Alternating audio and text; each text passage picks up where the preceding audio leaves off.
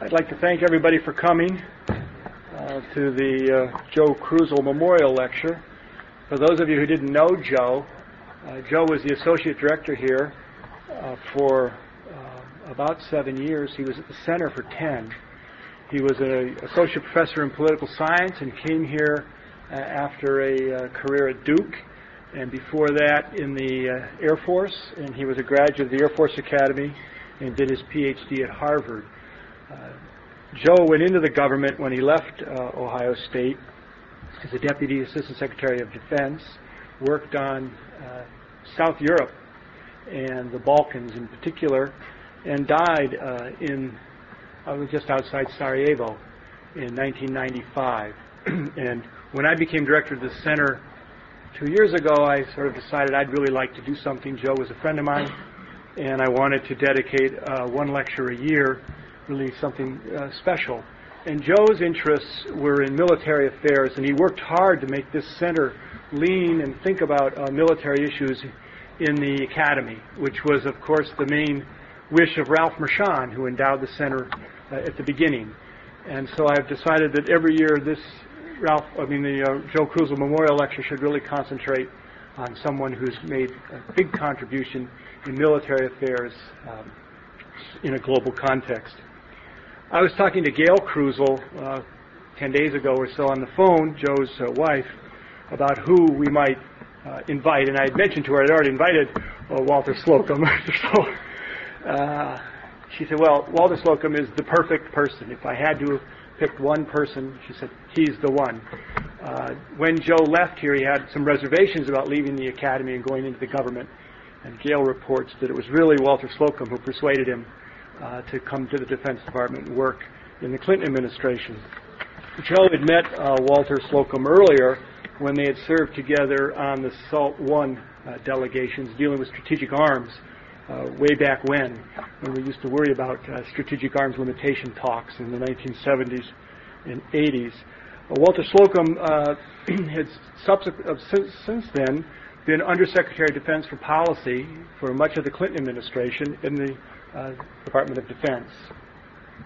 He has a distinguished career in the Defense Department, which I know you can all read about because we've put it here, so I won't go on at great length. He was a good friend of Joe's, and I know through Gail that Joe thought very highly of him. After the war, in the midst of the war in Iraq, President Bush and Secretary Rumsfeld, who Walt told me earlier he had worked for in a previous position, asked him to go to Iraq and help Paul Bremer and the rest of the Provisional Authority create an army and a security force for Iraq. And he tells me he arrived a day or two after Bremer arrived in Baghdad, and then spent 6 or 7 months in Iraq creating or trying to create the beginning of an Iraqi army and Iraqi security force. And I can't imagine any more timely person to be with us today, given what's happening in Iraq now, than Walter Slocombe. So I'm very pleased to introduce Walter Slocombe. Welcome to Mershon.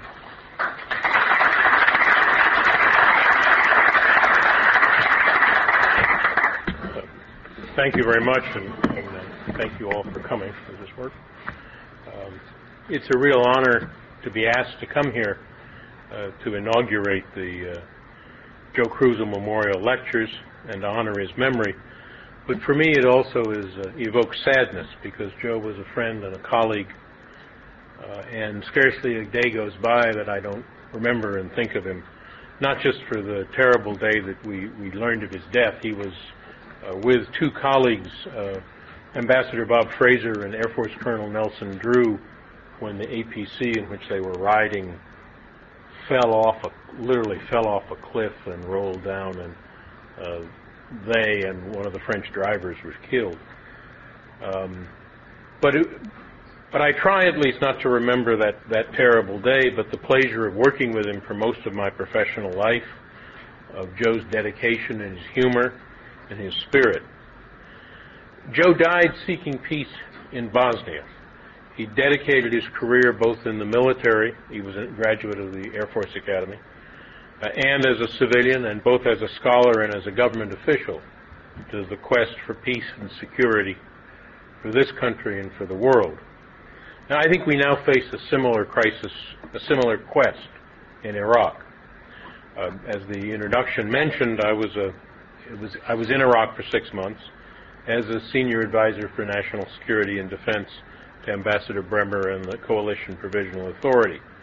I want to begin by saying it was a great privilege to work with the brave and dedicated men and women, military and civilians, Americans, Iraqis, people from some 30 other coalition countries.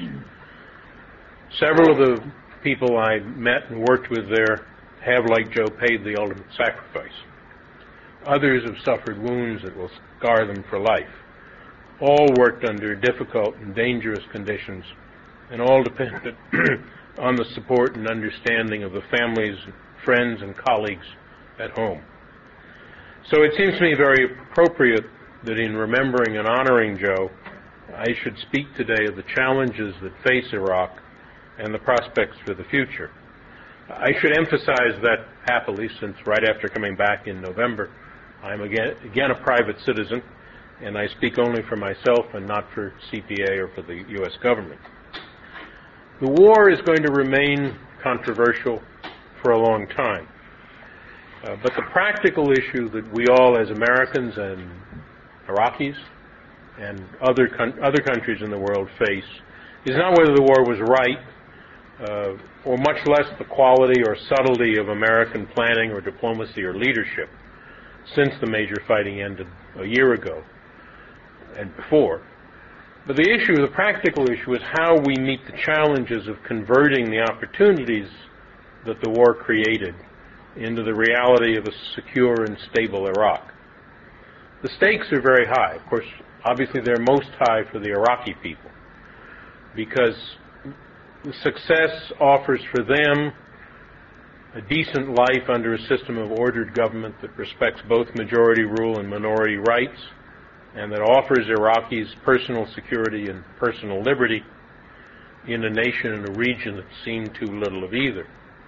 But success is important for Americans and for other countries as well, because it means for the region that is a major tinderbox, an Iraq that's a force for stability and peace, and an example of successful reform in an Islamic and Arab nation. Conversely, failure would mean a risk of civil war, another authoritarian regime with the potential to destabilize the region and acquire weapons of mass destruction, and in general a huge setback for the nations of the coalition and the world and hopes for peace in the region. To succeed in the national reconstruction that's needed for recovery in Iraq, the Iraqis, with the support of the coalition, other members of the international community and international organizations, notably the United Nations, must accomplish 4 different but related tasks. The first is to build basic services. The second is to build the economy. The third is to set up a government that's both representative and legitimate. And finally, the fourth is to establish the level of security that's necessary for the other goals to be achievable. It's on security narrowly defined as the maintenance of order and the suppression of violent attacks that I want to concentrate, because that's what I worked on mostly. But I want to begin by making the core point that progress on the other goals is equally essential, not just for their own sake, but for security as well. And in that area, I think people don't recognize how much has already been accomplished. With respect to basic services, and by this I mean things like electricity, water, fuel supply, transportation, communications, but also services like healthcare and education, these are for the most part at or above pre-war levels. And a start is actually being made on making up for decades of Saddam-era underinvestment and for lack of capacity. The problem of reconstruction of the infrastructure is not one of making up for war damage. There was very, very little of that, but of making up for decades of underinvestment. 3/4, you've all undoubtedly heard about the $87 billion that was appropriated for the coming year in Iraq. The great majority of that, $60 billion, is the direct cost of the military operation. Of the $18 billion, which is for reconstruction, about 3/4 is for infrastructure projects. That will pay for about a third of the total estimated bill. The rest will come from, I believe, the necessity for some continued U.S. additional funding, from quite substantial pledges made by other international donors, and in a few years, there's every reason to believe that Iraq will be able to increase its oil production to the point where it will be able to finance the balance itself. This development of the infrastructure is absolutely essential for success. The second area, and I believe the key to the problem, is the political process. And there's no question that it's difficult. Iraq is a divided nation with only rudimentary political institutions, and that makes reaching compromises very difficult in the face of, leaving aside the violent opposition, in the face of maximalist demands from extremists of various descriptions. And the immediate task is to agree on the structure for the provisional government, which will take over on July 1st.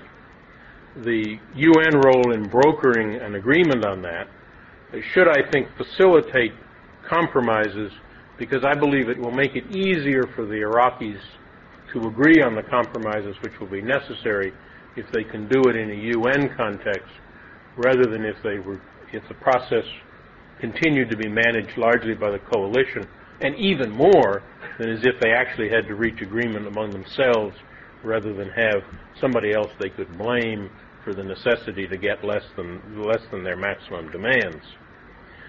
The events of the last 2 days, or 10 days or so, have certainly underscored that the process has real enemies who are prepared to use terrorist methods to hijack the effort. And the test of any political agreement is obviously how it's implemented and how well it's observed, whether in the constitutional context, whether it really does create a framework, not just the words on paper. But some real progress has been made. The agreement on the interim constitution is a very important step forward. There's every reason to believe that Brahimi for the UN has succeeded or will succeed in brokering a deal for the immediate transition. And there's also hope in the Iraqi political structure itself. There's an unprecedented degree of political and press freedom and the beginning of an emergence of a civil society of political institutions. So it holds the prospect of Iraq developing a system of law-based federalism and representative government that will allow the diverse elements in the country to live together and to build a society. The third area is economic development, and in Iraq, as in all countries, a successful economy is essential, not just because it's essential for people to have a decent life, but it's essential as the underpinning for this very far-reaching democratic experiment that the Iraqis, not just the Americans, that the Iraqis want to have happen. And it faces an obstacle which is inherent in Saddam's creation of a truly Stalinist system. He didn't just have a Stalinist system in the sense of a one-party monopoly of power and a cult of personality and a system of state control of politics. He also had a Stalinist economy in the sense of these massive, inefficient state-owned enterprises and a system of state control, what one might call centralism tempered by corruption.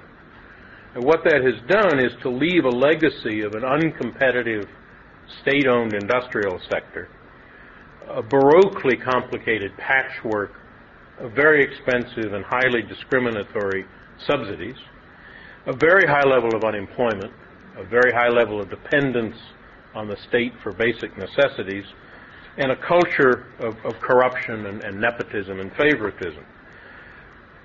So Iraq has a serious economic problem. On the other hand, in contrast to countries where this kind of reconstruction is also necessary, like Bosnia or Kosovo or East Timor or Sierra Leone or Afghanistan, Iraq not only has a cash crop in the form of oil, but it has abundant water, fertile land. I was amazed to learn that about a quarter of the land that we think of Iraq as basically desert.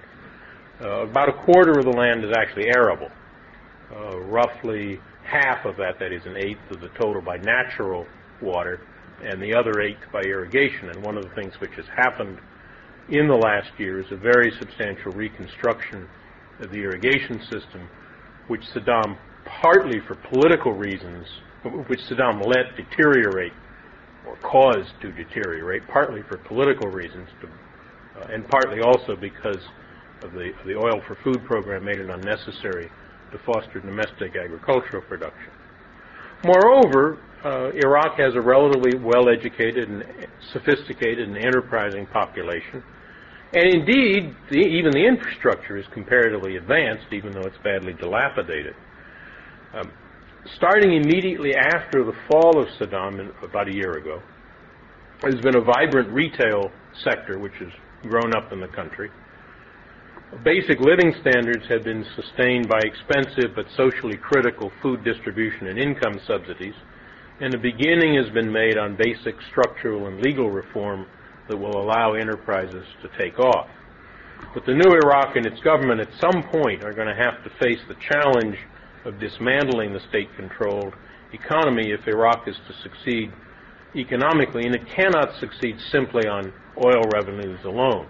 The oil revenues give it an advantage, but they do not, in contrast to some of the Gulf countries, make it possible basically to live on the rent. Also, I also want to make the point that Iraq has a human resource that I think we sometimes discount.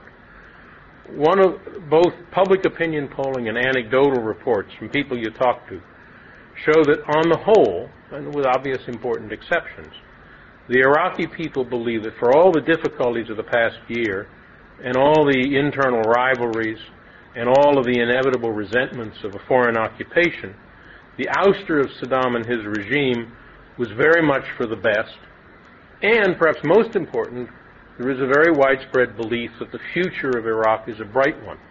Actually, remarkable as it may sound, more Iraqis as a percentage than Americans believe their life will be better in 5 years than it is today. And that sense of optimism, that sense of hope about the future, is a huge resource for moving forward. Keeping the momentum going and correcting the places where there have been failures, however, is going to have to require improvements in security. That the security situation in Iraq today is unacceptable cannot plausibly be doubted. Muqtada al-Sadr and the butchers who mutilated the 4 American contractors at Fallujah, however, do not represent anything like a majority of either Shia or Sunni opinion. And there is evidence that more moderate forces in both communities are coming to see that this sort of attacks are attacks not primarily on Americans and other foreigners, but on the chance of a decent new Iraq. But the awkward fact is that even narrowly based but well-organized violence by extremists can disrupt the process and could have the effect of turning the general population, not just against the occupation, but against the prospects of political compromise and the establishment of a law-based society. Understandably, in this country and outside, casualties to American and other foreign military personnel, international aid workers, contractors, and so on, generate the most interest and the most concern. But from the point of view of the prospect of success, I think the critical vulnerability is attacks on Iraqis who cooperate with the coalition and are working to build a new Iraq, and the possibility that sectarian tensions in Iraq can be forced to spiral into a civil war. The issue, I think, ultimately is whether the forces opposed to success can manage not so much to drive out the coalition as to stop Iraqis from working together and working with the coalition for progress. So far, that is not happening. The individual incidents of violence, whether it's ambushes of coalition soldiers, killing and kidnapping of civilian workers, mass murder of Shias gathered at religious centers, or the efforts of the extremist Shia leader Muqtada al-Sadr to establish control in Shia religious centers, all this is very real and it's a very real problem. But it's not the whole story. It's very much, I think, too soon to write, far too soon, to write off the Iraqi experiment on security grounds. Overall, based on my experience when I was there and what I've heard from people who were there still and people who've come back since me, the overall security situation in Iraq is much less desperate than most of the media imply. Iraq, even inside the Sunni triangle, even in the most dangerous areas, has not been a nation in chaos since Saddam fell. Since soon after that, normal life has been reviving in Iraq. You go out at night, the streets and the stores are full of people. Basic services are up. Schools and universities are open. Crime is down. Unemployment is reduced. The currency is stable, indeed, like most currencies in the world, actually appreciating against the dollar. And civil society is beginning to function. Of course, in times of high tension like the last few days, people in the affected areas react by curtailing normal activities. But the pattern, which seems to be repeating again, is for relatively rapid return to more normal life. All that said, obviously a lot yet has to be done. In the short term, which may well extend for several years into the future, foreign military and other security services are going to retain a significant internal security role. But the critical task is to build Iraqi capacity. And that's a goal of most Iraqis every bit as much as it is of the coalition. Doing that will require that Iraq have competent police, intelligence services, border patrols, and other security organs, as well as military forces and local paramilitary reserves.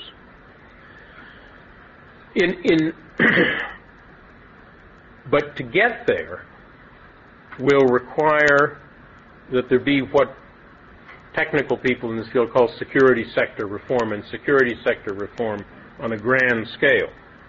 In needing such reform, Iraq is far from unique. If you look at the world over the past 20 years, a surprising number of nations that have cast off old authoritarian regimes have also been forced to create new, or at least fundamentally restructured, security institutions.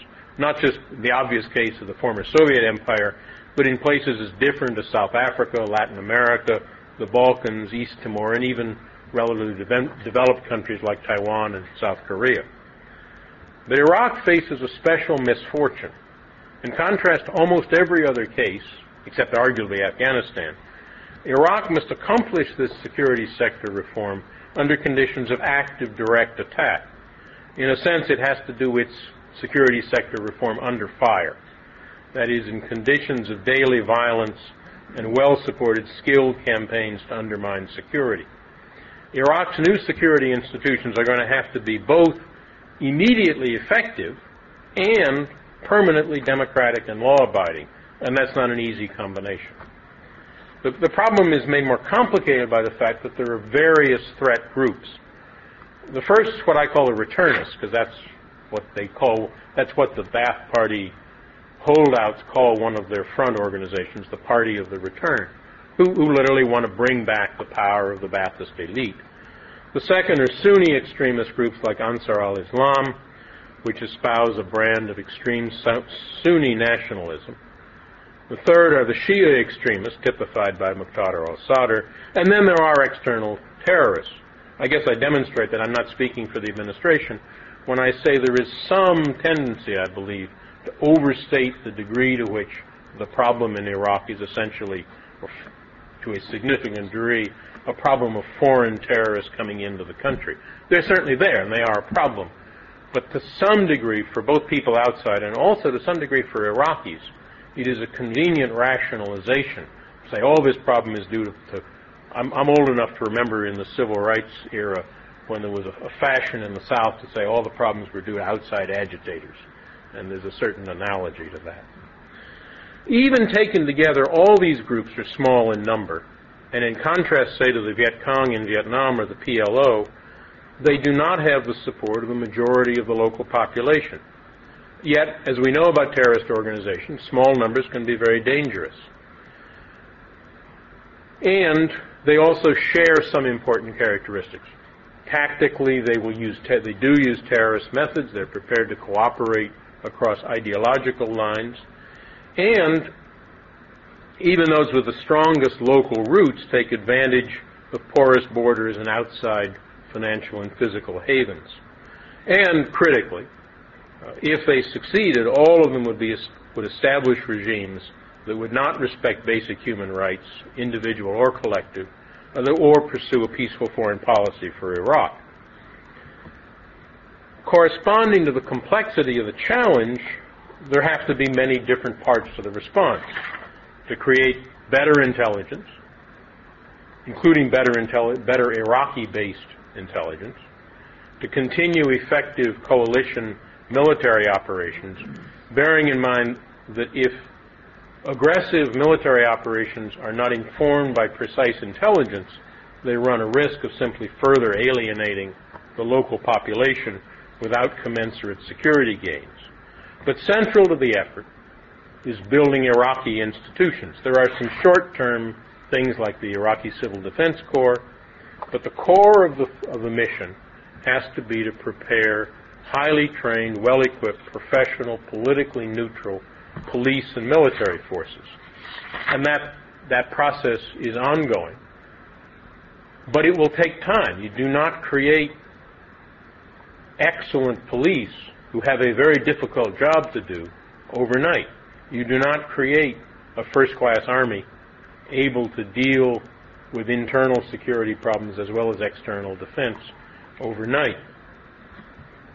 And there will be pressures from both some Iraqis and some Americans to cut corners to meet the schedule either by compromising on standards, or which I think has happened in some areas, or, as may have happened recently, to imagine that Iraqi units can take over difficult missions before they're really ready. The security forces are growing in capability and responsibility as well as numbers. Ordinary crime rates, at least as reported, are down substantially. That's largely due to improved police work. Almost all routine guard duties are now being performed by Iraqis. When I arrived in Baghdad almost a year ago, banks and schools and bridges and so on were being guarded by American troops. That now is done by Iraqis. The Iraqis check the ID of people coming in to collect their pensions and guard the pension office, that sort of thing. Moreover, the initial high-end professional national police and army units are coming online.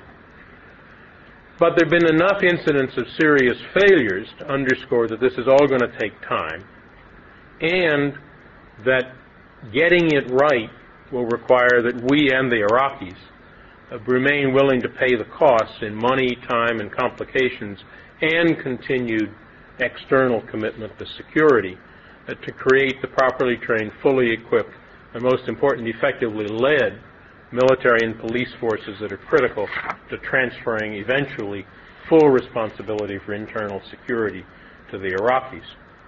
And the challenge of creating these security institutions goes beyond simply creating competent entities. Because in the long run, we have to make sure, and the Iraqis have to make sure, that these organizations will serve the governmental order and be responsive to legal restrictions, respect the rights of the Iraqi people. And this means, in the context of the armed forces in Iraq, and I think we are doing this, that the forces have to be national in character, that is, reasonably representative of the country as a whole, and not, as in the past, dominated, in the case of the Army, by Sunnis in the officer corps. They have to be under effective constitutional control, under civilian control, in a culture which, as long ago as the 30s, invented the Arab military coup. And they have to be respectful of human rights, both in their internal operations and in how they carry out their missions. At the core of this is fundamentally reoriented leadership. Correcting long-established dysfunctional patterns requires not just vetting so that you exclude police and military commanders who are hopelessly compromised by the old regime, but also moving to a new ethos of how you maintain discipline and integrity and how you lead security organizations that are going to have to go out and do difficult and dangerous things. The old system was characterized by a mixture of brutality, passivity, politicization, and corruption. And those characteristics are not entirely unknown in the security services of other countries in the region, although they existed in an extreme form in Iraq. That won't be easy. But there are a large number of Iraqi security personnel, some veterans from the old institutions, some new to the field, who have volunteered to accept not only the risk, the personal physical risk that goes along with participating in these institutions, but in some ways perhaps even more difficult, to accept the idea that you're going to do things in a fundamentally new and different way. Of course, it's also important that there be this legal and constitutional structure to ensure civilian control, to ensure accountability, both public and parliamentary, and to ensure that Iraq does not again threaten its neighbors. This is going to be tough. The ideal of a professional, non-corrupt, law-abiding, politically and ethnically neutral security service has proved hard to achieve in environments that are a lot less difficult than contemporary to Iraq. But I think the process is well started. For one thing, the experience of decades of oppression by security services has made all the various groups, and many in the leadership of these new organizations themselves, fully conscious of the need for a whole new approach. And importantly, the interim constitution provides, in addition to the structural provisions and the human rights provisions, it provides the outline of a basic structure for civilian control, legal constraints, parliamentary and public accountability, and cooperation with coalition efforts. I want to leave time for questions, so let me just briefly summarize where I think we're going. We are clearly now at a moment of serious challenge, both to coalition authority and to the prospects for Iraqi agreement on urgent political issues. This latest, in some respects, the most serious upsurge in violence, illustrates that the potential for failure does exist. But it is far too early to assume that disaster or even an endless quagmire is inevitable. My impression from my time in Iraq and my more peripheral involvement since returning in November remains that for all the great uncertainties and risks, the prospect is essentially hopeful. The fall of Saddam has been deeply welcomed, even by most Sunnis and all but universally by all the other groups in the country. And there is genuine gratitude to the United States and the other coalition countries for liberation. And despite their internal differences and their impatience with the occupation, the overwhelming majority of Iraqis want to realize that they have the opportunity, and it may prove a fleeting opportunity, to create a decent government for their nation. And moreover, they recognize, however reluctantly, however grudgingly, that continued coalition efforts are needed to maintain and improve security as well as to build the economy and the infrastructure and so on. Overall, this is a struggle that can and must be won. The enemy's goals are political and not military. They are to intimidate the Iraqis who seek change, to destroy the population's confidence in the competence of the new Iraqi authorities and in the prospect for reform, to aggravate internal tensions to the point of civil war, and to exhaust the patience of American and other external supporters of the process. Accordingly, the key requirement is resolve, to bear the costs in money, in patience, in political and military effort, and most painfully in human life, necessary to overcome the forces that seek to prevent success. Iraqis will have to bear the main burden, but the international community, including the United States, has a critical contribution to make, and I think it is fundamentally important to the success of our foreign policy and the kind of world we want that we continue to make it. Thank you, and I look forward to answering your questions.